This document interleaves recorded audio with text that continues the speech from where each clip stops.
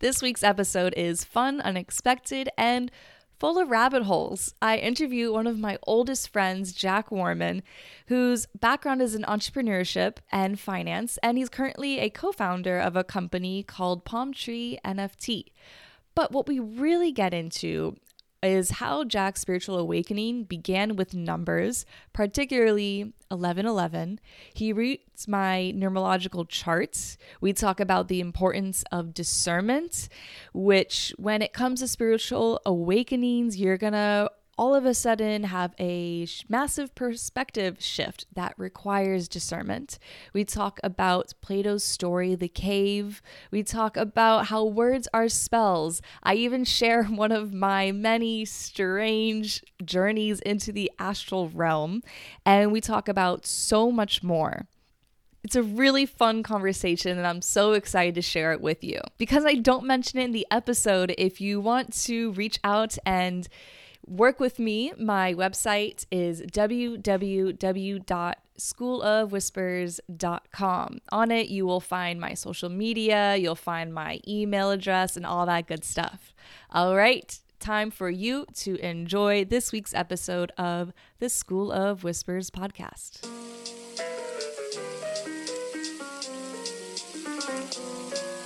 You are listening to the School of Whispers podcast. I'm your host, Stephanie, and this is my space to get real, open, and weird about my life experiences as a psychic, medium, energy healer, and student of Chinese medicine. On the show, I'll be sharing my healing journey and the concepts I've learned along the way, and I'll be having guests on talking about the same sort of thing. I am so happy you're here, and I hope this show leaves you feeling inspired and empowered to learn how to listen to the whispers of your own body and spirit. Let's get into the show.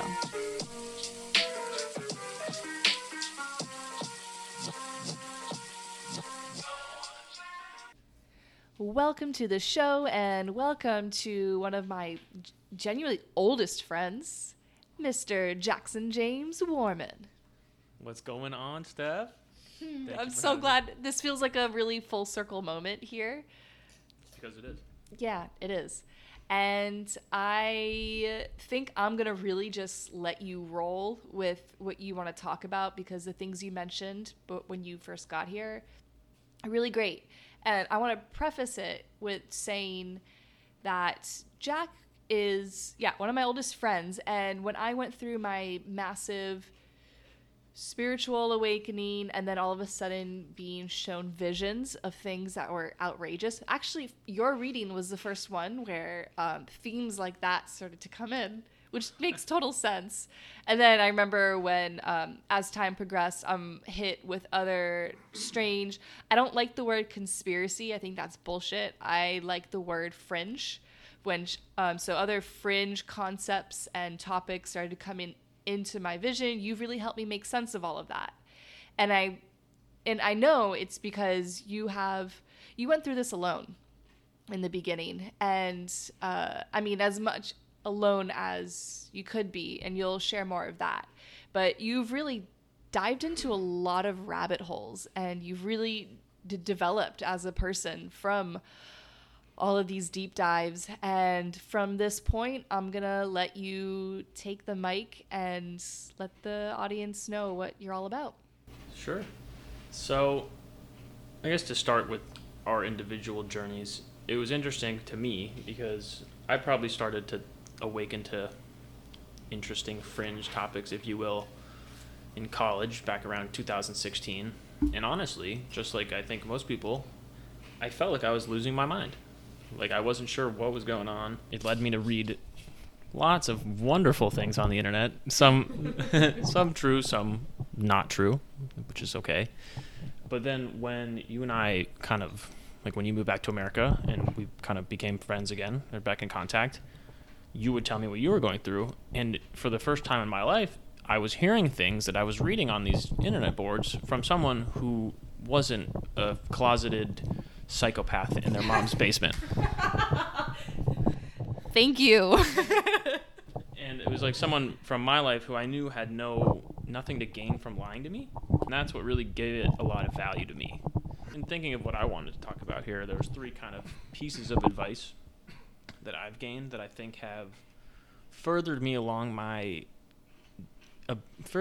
journey to being in touch with reality, further than anything I could have identified, I guess. So, number 1 is our friend Plato's allegory of the cave. This is a concept that I've had thrown around to me for a while. Just like most people, didn't think about too deeply, and just thought it was something you learned in school. I had a very intelligent friend named Tristan early on in college kind of sit me down and kind of just make me think through it one day. It really blew my mind because it showed me it's a universal phenomenon that we deal with more so today probably than any other time in history, besides the literal time of caves.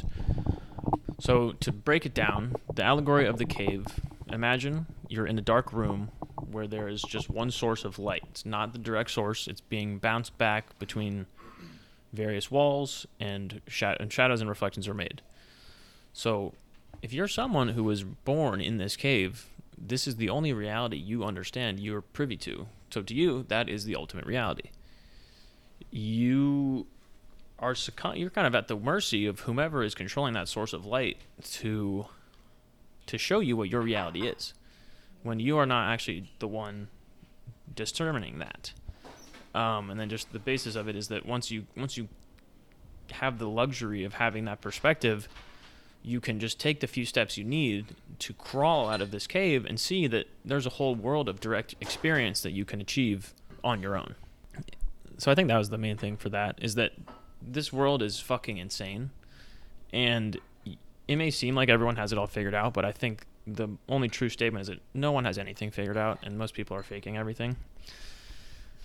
So I think you need to remember that, because people are really good at faking things, and perception is reality, as the allegory of the cave teaches you. So you just need to keep that in mind. When you mentioned in the beginning about going on the internet and finding things that were true and untrue, the word that flared in my mind was discernment. And obviously, I know I've had to develop and trust my discernment. Can you share a little bit about your own development of discernment because I'm sure some of these listeners, with whatever I'm going to end up naming this show, I'm going to hint at, we're talking about rabbit holes here. So yeah, please talk about your development of discernment. So it's definitely an ongoing process. I'm sure I've shared things with friends years ago that sound absurd. And honestly, like, you need to be willing to take that risk while keeping your wherewithal to understand that even a gut feeling should be true, but if you need to always go back and check and verify that your thoughts and your theories are based in some kind of ground. How? I think, like, I could say you could write them down, but I would say keep a tab on them. And one, I think just having the perspective that you can always be wrong is enough. Because, like, I think it's in our society, it's like people's characters are defamed so quickly and so easily that, like, people are afraid of being wrong when it's okay. It shows that you're trying. Like, when you work out, if you're doing it effectively, you go till failure, and then you kind of set back up, see where you went wrong, and see where your limit was. That may be a little distracted comparison, but that's the point. Yeah. So I think that's how. But it's that, like, in history, like, philosophers probably weren't right all the time. Like, they had to be wrong to make progress, just as through anything you iterate until you succeed. Speaking of philosophers, something that I actually kind of felt recently, I heard recently, and it just didn't fully resonate, was I think, therefore I am. Because I honestly think the thinking mind is the ego, and the being mind is the consciousness. And that's just a little bit of a distracted tangent there, but I like that. So I don't know if that's a good tangent. Just from stuff I've read, I think the hardest thing to do in life is to get out of your ego, because it literally is a conscious removal of yourself from yourself, and then reversal to then look at yourself and see, like, why is my ego acting like this, or why does it need to act like this, which is hard. Like, and I say that like I do it. Like, it's a process. But from stuff I've read, there is, like, an interesting thought of the active mind, the thinking mind is the ego, and then the kind of the passive receiving mind is and can connect to what people call the universal mind, or God, if you will, whatever you want to use, whatever term you want to use. Now, I don't have the best explanation of this other than from my direct experience. When you get random bouts of inspiration, that is you connecting to the universal mind. Some might call it the Akashic record, which is just the record of everything that is and ever will be. But it's certain people are really good at tuning into that, and some people are not and are learning. So it's an interesting, I guess, phenomenon that you're not ever directly told about, but can come up through certain methods of research. I think I finished the thought on Plato, or on the Allegory of the Cave. It's just that basically you need to experience your reality yourself, and you need to be the one making the calls, and it's okay to be wrong, but like you can't always, you have to make progress, and you need to work past being wrong and accept it, and be thankful for people in your life that will listen to you when you are wrong and still be your friend through it, because those are the people that you should have in your life. This also brings up a little tangent that I'm going to say right now about cancel culture. That is really the whole thing about it. If you are wrong, you are canceled, you're done. And I don't resonate with that at all, because we all fuck up. We all have an ego who's ever developing. We all have a consciousness and a ability to whisper that is ever developing. And if we're in a society where we can't mess up, then we're doing something wrong. Speaking of the whispers, that is what this podcast is called. So I always ask my guests to sort of talk about some of the whispers in their life that really stood out. And you're nodding at me. I think you know already what I'm talking about, but do you want me to specify a little bit more? So whispers can be anything from an Instagram post that just resonates and adds to your healing knowledge. It can be you on a walk and all of a sudden getting an epiphany. Oh my God, I don't know who I am, and I'm not sure if this life is for me. It's time to change. Or you're holding the person you love and feeling that like direct, like that's something more powerful. It's untangible. Whispers can be so many other things, but I think you get the gist. Can you touch on that? I'll go back to where like the beginning of all this for me. It was numbers. I'm a big numbers guy, but I would get these what felt like messages. Like I didn't know they were messages at the time. I just thought they were crazy coincidences. But it was like every single time I would walk past my microwave for like a week, it would be 111, either 111 or 1111, and I'd be like, oh, that's weird, okay, whatever, until it got to a point where I literally just could not ignore it. So then I started Googling, what is this, why do I keep seeing these specific numbers? And I would get answers, thankfully, before Google was, I mean, they still come up, but when Google was a little bit better, you would get these things that say they're angel numbers, they're messages from something. And I just started to like subtly pay attention to them. I didn't give them too much credit until they just literally became too hard to ignore. So then I was like, okay, what do I do from here? And I just started Googling things until I got to some like point, and they're like, okay, this is numerology. Numbers have meaning aside from their mathematical ability and value. What I mentioned earlier before, we've been having a lot of sound difficulties, but what I mentioned earlier was I guess I would see numbers as a translation of energy. And under this lens, you absolutely can. Okay, so I'm gonna save you all the basic astrological explanation, but I'm sure everyone here has in some capacity looked at astrology, whether it's just what's my horoscope in the newspaper to what is my sun sign to like what is my natal chart.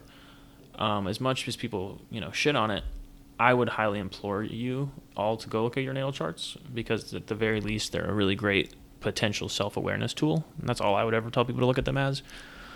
And obviously you can overcome anything in it, but it's a good basis to help know yourself. And like the highest esoteric knowledge of all, in my opinion, is know yourself, know thyself, which is something we're all still trying to do. But numerology is the same thing, and you can have numerological aspects of yourself in tandem with astrological aspects. And personally, when people to me say the matrix it's a literal matrix, a mathematical matrix of cells that are different values, whether it's someone with this astrology, this numerology, this Chinese astrology, which makes up you as a person. It's all your minute little details. But astrology and numerology actually go farther than just the person.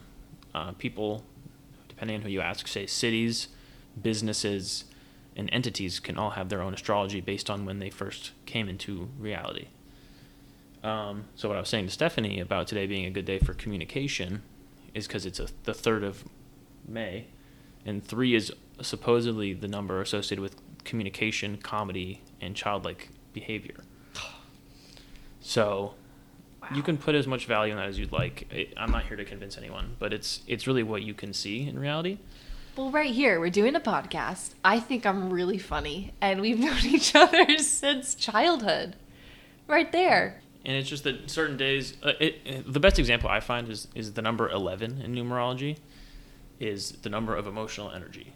And 11 days, and just for the context, you can literally add up the days of the date and reduce them by adding them again. Can you explain? Yes. To get the day. So just for example, each person, each country, each date will have 2 vibrations, the major and the minor. The major is like what everything sums up and reduces down to, and the minor is just literally the day of the month. So like today is the 3rd, the minor vibration is 3. But then you do 5, May is the 5th month, 3, and then the year 2, and this is a little bit more advanced, but because we're in 2022, 22 is a master number, so that doesn't get reduced, but that gives us 32. So 32 reduces again to 5. I'm sorry if this is going too fast for you guys, but 5 is about travel and exercise. The way it reduces to 5 is 3 plus 2 equals 5. For those who are math-minded like Stephanie. So that's the minor number? That would be the major number. Oh, that's the major. But yeah, some people call this like Chaldean numerology, maybe from the history. But I would just implore you to go online and start Googling stuff. Obviously, not everything's going to be right, so be wary of who you follow. But do you have resources that you recommend? I have a dude I've learned from, and his name is literally Gary, the numbers guy. He's honestly has a hard time on Twitter. He gets banned a lot, but so he's always under different things. But if you search Gary, the numbers guy, you should be able to find him and like his associates. And then, can you give an example of ways, for those of us who don't know, ways that numerology can be applied to your persona? I know that you've taught me ways, and yeah, go into it. So just like your, I guess, astrology would be whatever house a planet is in. You look just like I did that math on the date. You do it on your own birthday. Okay. So we'll do Stephanie's birthday. Okay. It's August 28th, 1995. So August is 8. Plus 2 plus 8 plus 1 plus 9 plus 9 plus 5 is 42. You can reduce 4 plus 2 into 6. So 6, and then I happen to know that 28 is the number of wealth, so Stephanie is a very lucky woman. Mana. She gonna make it. Hey. So in wealth, so you could look at that as Stephanie's 6. 6 is all about like yourself and your foundation in the earth. And then what's the other one? 28 is actually the one number about wealth, ironically enough. It's the only one like that. So wealth in finances, with perspective, health, and like relationships. Cool. So it could be a lot of things. Wow. But I would Google it. Like you do that on yourself, then Google these 2 numbers, numerology. Isn't 6 has something to do with like family and relationships as well? And family, yes. Yeah. Well, so to kind of give a little bit of evidence to that, one, somebody that I work very, very closely with is just the energy of Mother Earth. And like I feel her come in and kind of move through me in a lot of sessions, especially when there is a mother wound or a connection with the universe wound. And then on the other side of it, well, I mean, I love my family.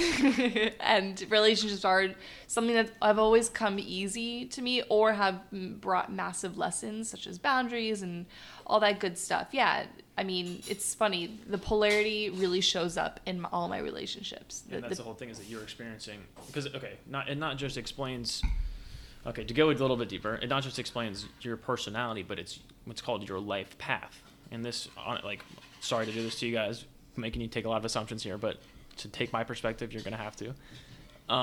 Pick up what feels good yeah, and leave down what sure. doesn't. Use your discernment. But I personally believe we reincarnate. Oh, that's so funny. Every time I mention reincarnation, I always preface it with that. Cool. So it shows you major themes that you will have to deal with in this incarnation. Just as Stephanie was explaining that, she's in my opinion, showing all the different sides of that vibration that she has to experience in this day and age. And I'm sure we'll go into other soul tie agreements that Stephanie, I'm sure we'll cover at other points in time. Yeah. And then to kind of tie that all up is the first time I ever felt, well, really the first time I ever felt spirit. Remember Picasso? So when she died, I remember walking outside and being like, oh my God, I feel this. And since that age of 14, always kind of searching for it. So the second time I really felt it was I was doing an angel meditation, and I called in whomever, and my grandmother on my mom's side came in. But then I also heard the name Serafina. And I'd never heard that name before. That's interesting. And she's somebody, I think she's like kind of the first quote unquote deity that I've worked with. Yeah. And when I looked her up after, she is the patron angel. I don't know if patron's the right word. She's the angel for family and relationships. Oh my God. Yeah. See, that's amazing. I didn't even, when I hear Seraphima, I think of seraphim, which I think means somewhere in the angelic hierarchy. Which is like, that's weird. So wow. Shit. She's come in a lot. Yeah. I'll tell you. Yeah. Do I want to share this with people? Do you? Okay. I might delete this, I might not. But when I really began my journeys with astral travel, I at one point ended up, my friend, because I would really, when this was all coming in, I would start my morning meditations at 5 a.m. And my friend had texted me the night before saying, hey, I want you to find out if there's more planets like Earth. And I remember reading that in my 5 a.m., about to sit in for meditation and thinking, okay, like, no big deal. I'll figure it out. And I kind of did. Well, okay. One, I learned that there is no planet like Earth in terms of what our destiny, agenda, purpose is. And that purpose is to find unity within polarity. Like a school. Yeah, it's a school. But I remember looking at a planet and it was all black and thinking, that's intimidating.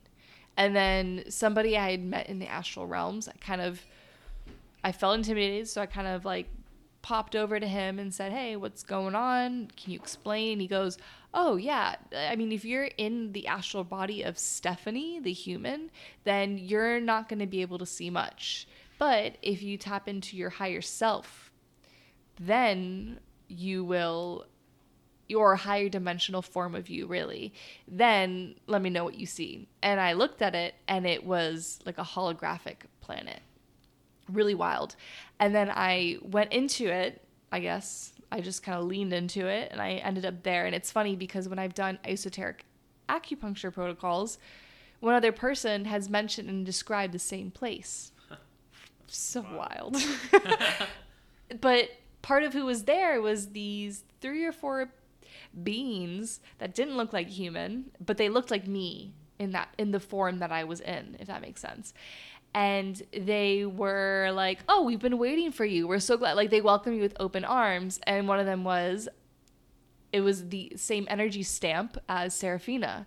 And I felt this motherly presence. And so I almost kind of call her like my cosmic mama. I All right, that's my weirdo tangent here. Let's get a little bit back more. So we talked about numerology, how we can apply it to ourselves. And just the last thing I want to cover about numerology is that, like, Gary, this guy, wrote this interesting book that looks at all these dates in history, and I personally think if you look at the dates, and again, this always sounds crazy, but I've gotten to the point where, like, I just really don't care. Like, it's reigned true enough in my life that, like, I can just, I think, talk about it. Certain things are always orchestrated on certain days, and certain people believe they're to harness those energies. And I think if you really start to pay attention, a lot of extremely negative, destructive acts and actions always happen to be on 11 and 22 days. And numerologically speaking, that's because 11 is all about harnessing emotional energy, and 22 is all about master building and master destruction. Like the glaring example is 9/11. Not a conversation I'm going to get into today, but that is what ticked off most people to numerology, that event. So I'm thinking that leads me to the second topic I wanted to share with everyone today, which is history. Yes. Into my life. If you might guess, I've always liked math classes. Maybe that's because I've had I've honestly had an easier time with it. It's what's come natural to me. In high school, I did not pay any attention in my history classes, just being honest. And I was interested because, like, I care about history. Like, I care about where I came from and where we're going because the two are so directly connected. But I just felt like, one, the public school education in history was just not great. One, you're trying to fit a lot of things into a class where people aren't really incentivized to care. But two, I don't know. I just felt like it just wasn't doing it for me. Fast forward to times, and you come to learn about the concept of narratives. Narratives as in a story. Narratives can either be true or false, but it's what drive the world. To narratives.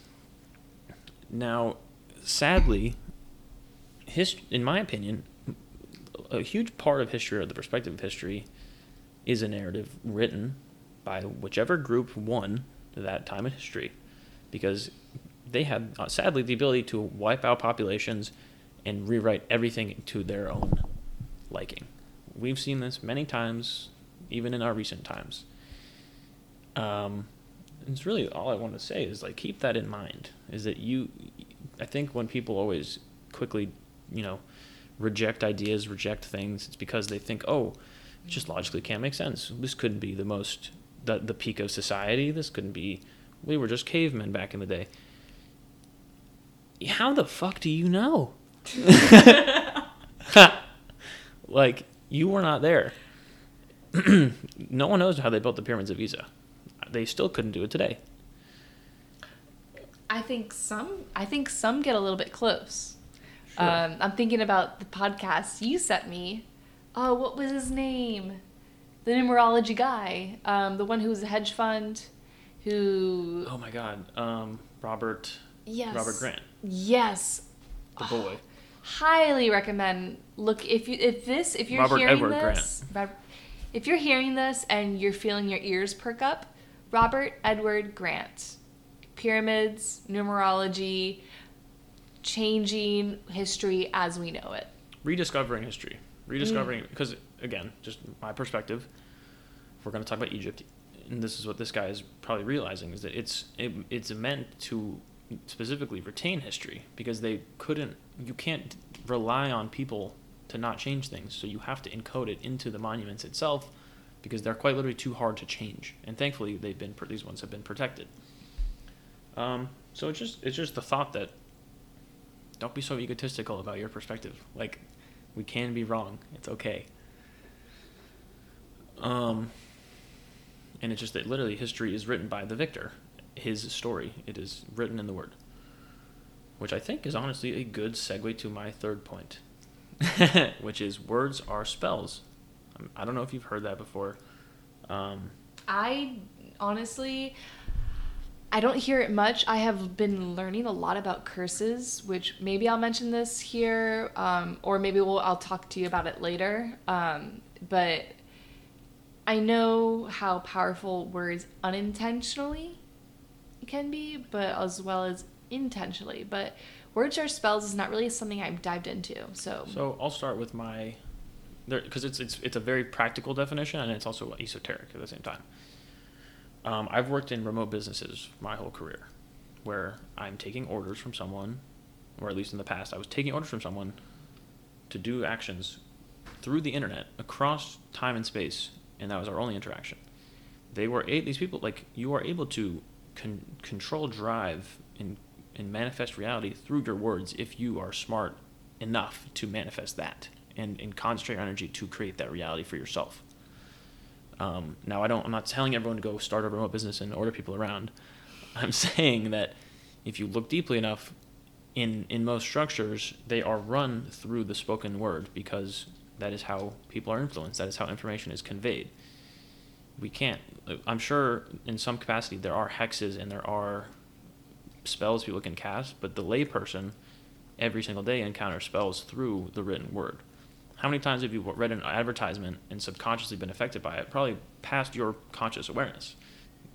Odds are those words are what affected you, and it's such a powerful thing that you don't think about it until it is put in your face. And can you give some examples? Because you've given me examples when I was struggling with marketing, because that's really a massive part of your background. So yeah, can you share some examples? I mean, I think that's a good example tangibly is like I think this is what I explained to you is like there's the word copywriting, and people just like think of the trademark copyright. That's like the word stops, but that's like a career. A copywriter is someone who writes what is called copy for a business.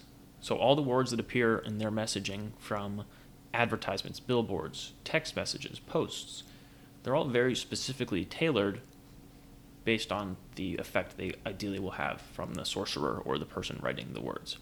Sorcerer? But that's where like you have to look at the icons of what people call magic in our day-to-day life. Is their icons, their symbols that retain information. Why do you think wizards hold spell books? They are books of spells, which in our life are just normal books. And then the other, I guess, the esoteric side is it's like how your words affect people. I think that's kind of what Stephanie was saying, is how words intentionally or unintentionally affect. Saying, hey, go do that, shut up, has a negative effect on people. I think if you look at the vibration of those phrases, they actually are, they're cacophonic, they're not symphonic. They're not a symphony. They're right, the chaos. They're chaotic. And if you look at the human body, it is 70% water. And if you look at vibration through somatics, you see that vibrations literally shape water. There's that experiment where someone takes, I don't remember what it is, but some food, and like green beans, and they like scream into it. Rice. Rice. It's rice. They take rice and they either say really mean things, and they say really, and then they put it away and they take one and give it extremely positive vibrational messages, and you can literally see the difference in the rice over time because of this, like, of the effect that has. So actually, somebody told me about this recently. So what happened was, they taped "I love you" on one jar, and then they taped like you fucking suck on another jar, and they both put them in the closet. And on the "I love you" jar, there was only like a minuscule spot, and you can Google this. There's a minuscule spot of mold on the jar. But in the "I hate you" or "you suck, you're a failure" jar, there was mold all over. And yeah, words are vibrations, numbers are vibrations. The world is a vibration. We live, according to Walter Russell, we live in a universe of light. We are all just reflections. And I guess just in my perspective again, people say, oh, we're in a simulation, we're in a computer, we're in a fucking dream. It doesn't matter. It's all the same thing. Do I believe that? Probably. But it doesn't matter because we still exist in this reality. So even if it's not the base, we have to be here. But you can take that understanding, and allows you to separate yourself from this and ideally see that whatever the base reality is does affect this, but you have the room to kind of withdraw and see that this is all an illusion. Thankfully, you can shape it to be a positive life, but like like when life gets you down, you need to understand that. Can we dive in for those who don't really have never heard or ascribed to the concept that life is an illusion? Can you dive a little bit deeper into what that means to you? And I'll let you have a sip of your drink first. Have a couple sips. This is kind of a deep topic. Thankfully, it's one of those things that you have the freedom to put as much meaning to as you'd like, because it's very easy to ignore. So, yeah, you can ignore this or you cannot, but it isn't a illusion. I think certain cultures call it Maya, like the grand illusion. I think the Egyptian cultures call it Nut or Nut, and it's literally like the image of a woman kind of standing hunched over other people, almost as like the seal of a container, if you will. But it's that, and some people say reality is a dream. Some people say, Tallahassee people say we live in a simulation. Like, it's just to show that crazy things happen that make it seem fake, or synchronicities happen that make it seem too crazy to be real, too much to be real. And I mean, to me, it shows the deeper level that there has to be some kind of higher level orchestration to make these crazy things happen so frequently, past the point of statistical coincidence. But it's also showing literally, physically, and I think Stephanie knows more about this than I do, that the dimensional nature of reality. We live in the third and fourth dimensions of physical existence. Our consciousness can traverse, I don't know how many dimensions, there's like 9 to 12 dimensions or something. 4 and above are past physicality. And there's a lot that goes on past that, whether you're aware of it or not. Should I take a moment to kind of define the third and fourth? So this is based off of the podcasts I've listened to, and as well as my own experience. But from what I understand, the third dimension is what we see, feel, and hear. Honestly, I find it's what makes living on Earth so wonderful, so painful, because that's the nature of all things spiritual. I think I mentioned this before, but all things spiritual, there's going to be that, or all things tantric, which is just this pure sensation of life, there's going to be that polarity. Just as anything, it's like what gives it value. Like, because it's a scarce thing, life is scarce, it is what makes it so special. Yeah, exactly. And when you say life is scarce, because within the fourth and plus dimension are beings that aren't in a cosmonautic earthly meat suit. They don't experience the things to the full capacity, such as taste, or pain, time. Love, time. Which is the fourth dimension. Right. Well, yeah, I guess. Well, I think about third dimensional time, which is birth, life, and death, which I think it gets a bad reputation similar to the ego, but I think it's magical. It's magical because in the fourth dimension, our spirits are things, the intangible things. When you walk into a room and you feel somebody whose energy is not so great and you subconsciously or consciously think, ooh, I'm going to stay away from that person, that's you tuning into the fourth dimension. But also within the fourth dimension are beings, those who have passed on or those who have never inhabited a suit, a meat suit before. And that also includes entities, which I don't know if this podcast will be out yet. Entities can be positive or negative, and right now I'm referring to the negative entities that want to inhabit our body. And part of the reason is, and I can't help but feel compassion for them, is because they want to experience life fully the way that we can. Only that you can only feel physically in the third dimension. Right, exactly. And so what Jack is referring to when we experience life on the third and fourth dimension is whether we are consciously aware of it or not. We know the 3D, but the 4D is, I guess you could call it the sensation of the passing through time. The passing in. Can you explain that? Yeah, I mean, honestly, I didn't understand this dimension until I saw the movie Inception. Or not Inception, Interstellar. Oh, yeah. Where you literally have the actors, he literally leaves into the Tesseract, which is the view of the fourth dimension from a higher level. And it's just like literally passing fast forward or reverse on a movie, but the movie is your life. So he literally goes to a point in time and leaves specific cues, like a knock on the door, for himself to trigger himself to do something, which is what really shifted my perspective into all of this. But it goes, and that's like your higher self programming things for you in your reality. But I think the key to this whole conversation is that, like, that I think Stephanie's trying to get to, is that it's all a shift in perspective and consciousness, because you can see life as this fixed, limited experience that YOLO, you only live once, fuck it. Or it's just another lifetime that you have to learn and grow and ideally work past your karma, I think, in certain schools. So it's just a shift in perspective. That's like what I would want to leave with you. Is that like you can think that you're gonna die and that sucks for you, but like I live forever. Fuck yeah. We both do, Jack. And I absolutely believe that we have been together within different timelines and dimensions, because when we met each other in kindergarten, and I remember, what was it? We were playing Jurassic Park, I think.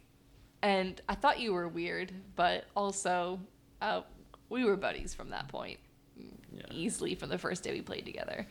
Wow, I love this. I fucking love this conversation. Timelines are really difficult to, and for anyone who doesn't really think about time in this sort of respect, when we are talking about this, and maybe you need to rewind after hearing this, but time doesn't, from what I've understand by tuning in, is time isn't past, present, future in a linear form. It is more like past, present, future stacked on each other like layers of a cake. But also within that cake are going to be these other layers that aren't cake textured. They're jelly textured. They're frosting textured. They're nut textured. So it's that different quality that isn't so, if you have to like close your eyes as you take a bite to really feel fully.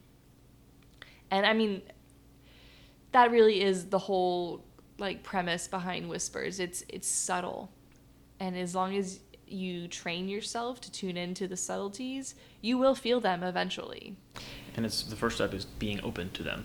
Yeah, that's a really good point.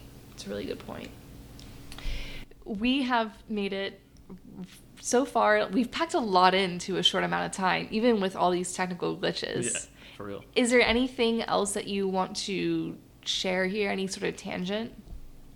I think it's just like we are in this period of reality that is weirder than any other time, because people are empowered by technology and various other mechanisms that give them certain power that others don't have. I would just want people to keep their, how do I say this? Like, keep your wits about you, in the sense that the everything exists in the mind. Like, we've evolved from warfare that lined up soldiers in a field to psyops and psychological warfare, because that is where wars are fought and won, in the mind. There is a war for your mind, whether you again want to acknowledge it. But thankfully, you have all the power to win or lose that war. And all it takes is one, being aware and doing a little bit of thinking for yourself, and having literally just the patience to work through certain things. And what I mean by that is that we live in a world dictated by headlines and propaganda. And sadly, a lot of times when things are propagandized or demonized, it is when they are the closest to the truth. So maybe use that as a heuristic in sometimes when people in certain sources are telling you to feel a certain way, that's them doing every single thing in their power to influence you to think opposite of how you should. And that doesn't always ring true, but I find it is relatively true relatively often. That actually, well, I have a few more questions, but before that, I remember it was 2020. It was right kind of a little bit after all the riots of Black Lives Matter. And I wasn't sure who to vote for. And I was really upset. And I was at the verge of, you and I were walking around our lake as our usual. Oh, I miss those. We'll do them again soon. And you said to me, Stephanie, don't you realize this is what they want? This is what they feed off of. And they being, I guess, the powers that be that feed off of chaotic emotions. this sensation of over heightened, uncontrollable, chaotic emotions. And if there ever is a goal with these sort of media things that don't... To go on what you're saying is the goal of most media is to put you in, which is gonna throw people off, into your reptilian brain. People talk about reptilians from many perspectives. Less developed reptile brain, which is just a fight or flight mechanism, I think. Yeah. And when you're told the world outside is dangerous, bombed, scary, unsafe, and it just goes back to the allegory of the Plato's cave, you don't have direct experience. So you just, if you're not conscious, will go off of what you're told, either subconsciously or consciously, and at the very least, subconsciously, it will trigger you to feel those chaotic emotions. And that honestly is the whole purpose. But the crazy thing is that once you get to that perspective, it's very easy to step back because you see that you're being baited. Yes. When you said that to me in 2020, I felt all my emotions suck back into my face, and I was like, oh. And that really is a pivotal moment for me in realizing that I don't want because when at first it was in terms of food, I didn't want what I ingested to be influenced by this,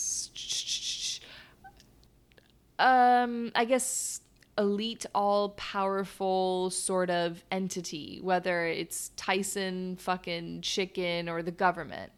And I mean, shoot. I mean, this might be the first time me mentioning this on the podcast. I don't like big entities that try to influence how I should act or feel. But yeah, I felt everything suck back in, and I was like, oh my God, my emotions are not mine. And made me just look back at all the times in my life that my emotions didn't belong to me.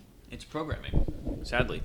And it takes a while to understand that. But if you if you ever watch the news for like 5 hours straight, and after like 2 hours, it's like, they're just repeating everything. Just fucking the same thing repeated over again. Because repetition is how you program a human subconscious. And sadly, people do not realize that. Trauma and repetition. And that's what the news does. It traumatizes you into thinking the world is going to end repeatedly. But again, thankfully, it's not that sophisticated of a system. What breaks it, Jack? Perspective, Steph. All right, my last questions are, because I'm such a food person and food medicine is something that I will be incorporating into my career once I graduate, what is a food that you have found incredibly healing recently? I would have to go with chicken liver. I know beef liver is probably slightly more nutritious, but I find chicken liver a little bit more appetizing. I'm not on the raw liver gang, although I would like to try it. I can't take that step. Do you know Liver King? Of course I know the Liver King. Mana talks about him all the time. He's a phenomenon of nature. Yeah. And I think his results are there, you know? Do you feel the direct effects of the liver when you eat it? Every time. It's the only food I eat where I feel like energetic and kind of reinvigorated when I'm done, which is cool. Like you don't find that with a lot of other foods. Yeah. Not like bloated or tired or sleepy. Like, I mean, I know that with lions, right? Well, it's what they say for the leader of the pack. Yeah, the leader of the pack eats organ meats. That's pretty cool. I didn't expect that from you. I'm a man of many tricks. I know Mana's made liver it was pineapple, onion, bacon, and he made a mean sort of gravy. He made it in a skillet, so it was quite charred too. Because I know it can be a little bit chewy. Yeah, I can. Yeah, so Saito does a good job. Yeah, they do. Shout out Saitos. In West Palm. Yeah. All throughout the 561. I mean, honestly, I gotta be real with you. Saito's makes it come out of both ends for me. Some of us are more blessed than others. Yeah. So. All right, we won't include this. All right, and My last question is, what is a darkness? And you could go as deep or as shallow as you'd like, but what is the darkness that you have recently been moving through? I think avoidance is one. I'm really good about handling the high level things I need to handle, which is usually, my career, my job, my business. But at the sake of my personal self and health, usually, I always put that ahead of the other. And I'm slowly realizing that you need to put... You put the professional ahead of the personal, yeah. And I kind of have, which is good. Like, it keeps me on task, but...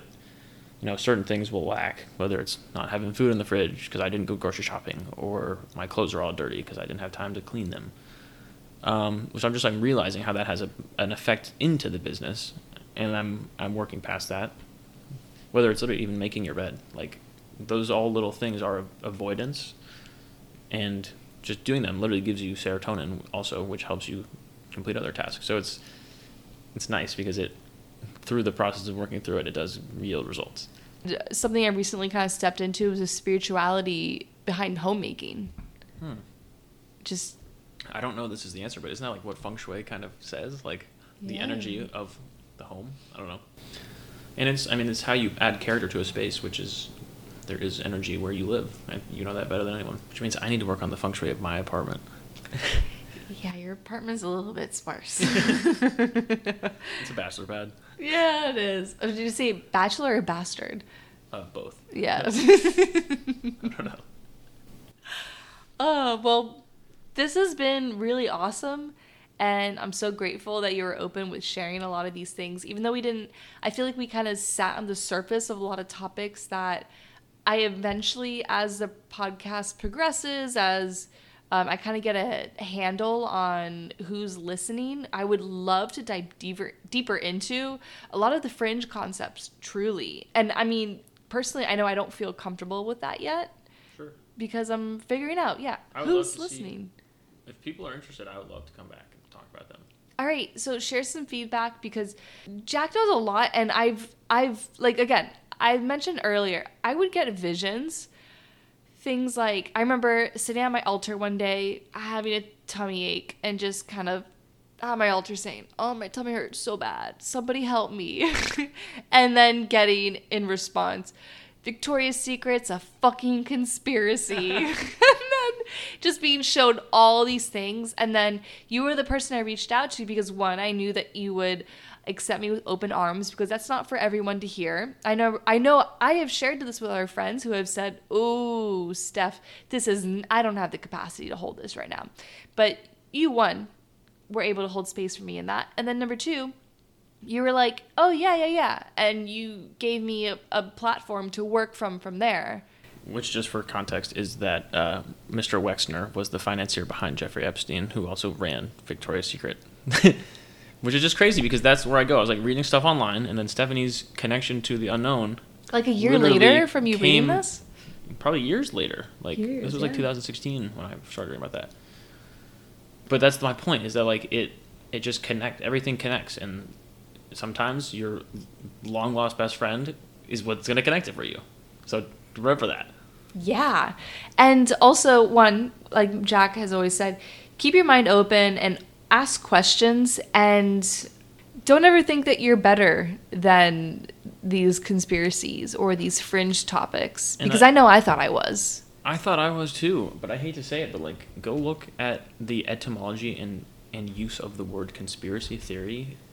And to be this guy, it was literally, like, I hate to say it, but it's very important, is that that term was made popular by the CIA to discredit free thinkers. And like, it's the whole point of character assassination is the main use for stifling discussion. And like, you can't fucking let that get to you. Like, it's too easy. So to leave that on a good note. Yeah. All right. Part 2 will be coming out very soon, but for now, this is it, folks. Thank you so much, Jack, for being here and being you. And thank you, Steph. It was a fucking pleasure. Next time you guys will talk about crypto. I know. yes. Next episode, we'll talk about crypto and NFTs, so stay tuned. Guys. Yeah, conspiracies, crypto, and NFTs, which are Jack's. These are my middle names. Yeah, his middle name and lifelong passion and career.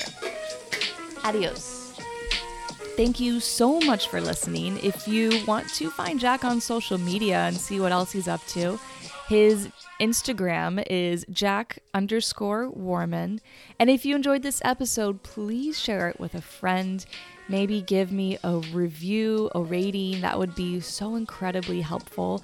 And be sure to subscribe. Next Monday's episode is going to be on past life regressions. I talk a little bit about the mechanics of it, and I share 3, which may be self-indulgent, but I mean, I think all 3 of them are really great, but 3 of my own past life regression stories. So you don't want to miss that one. It makes me cry every time. All right.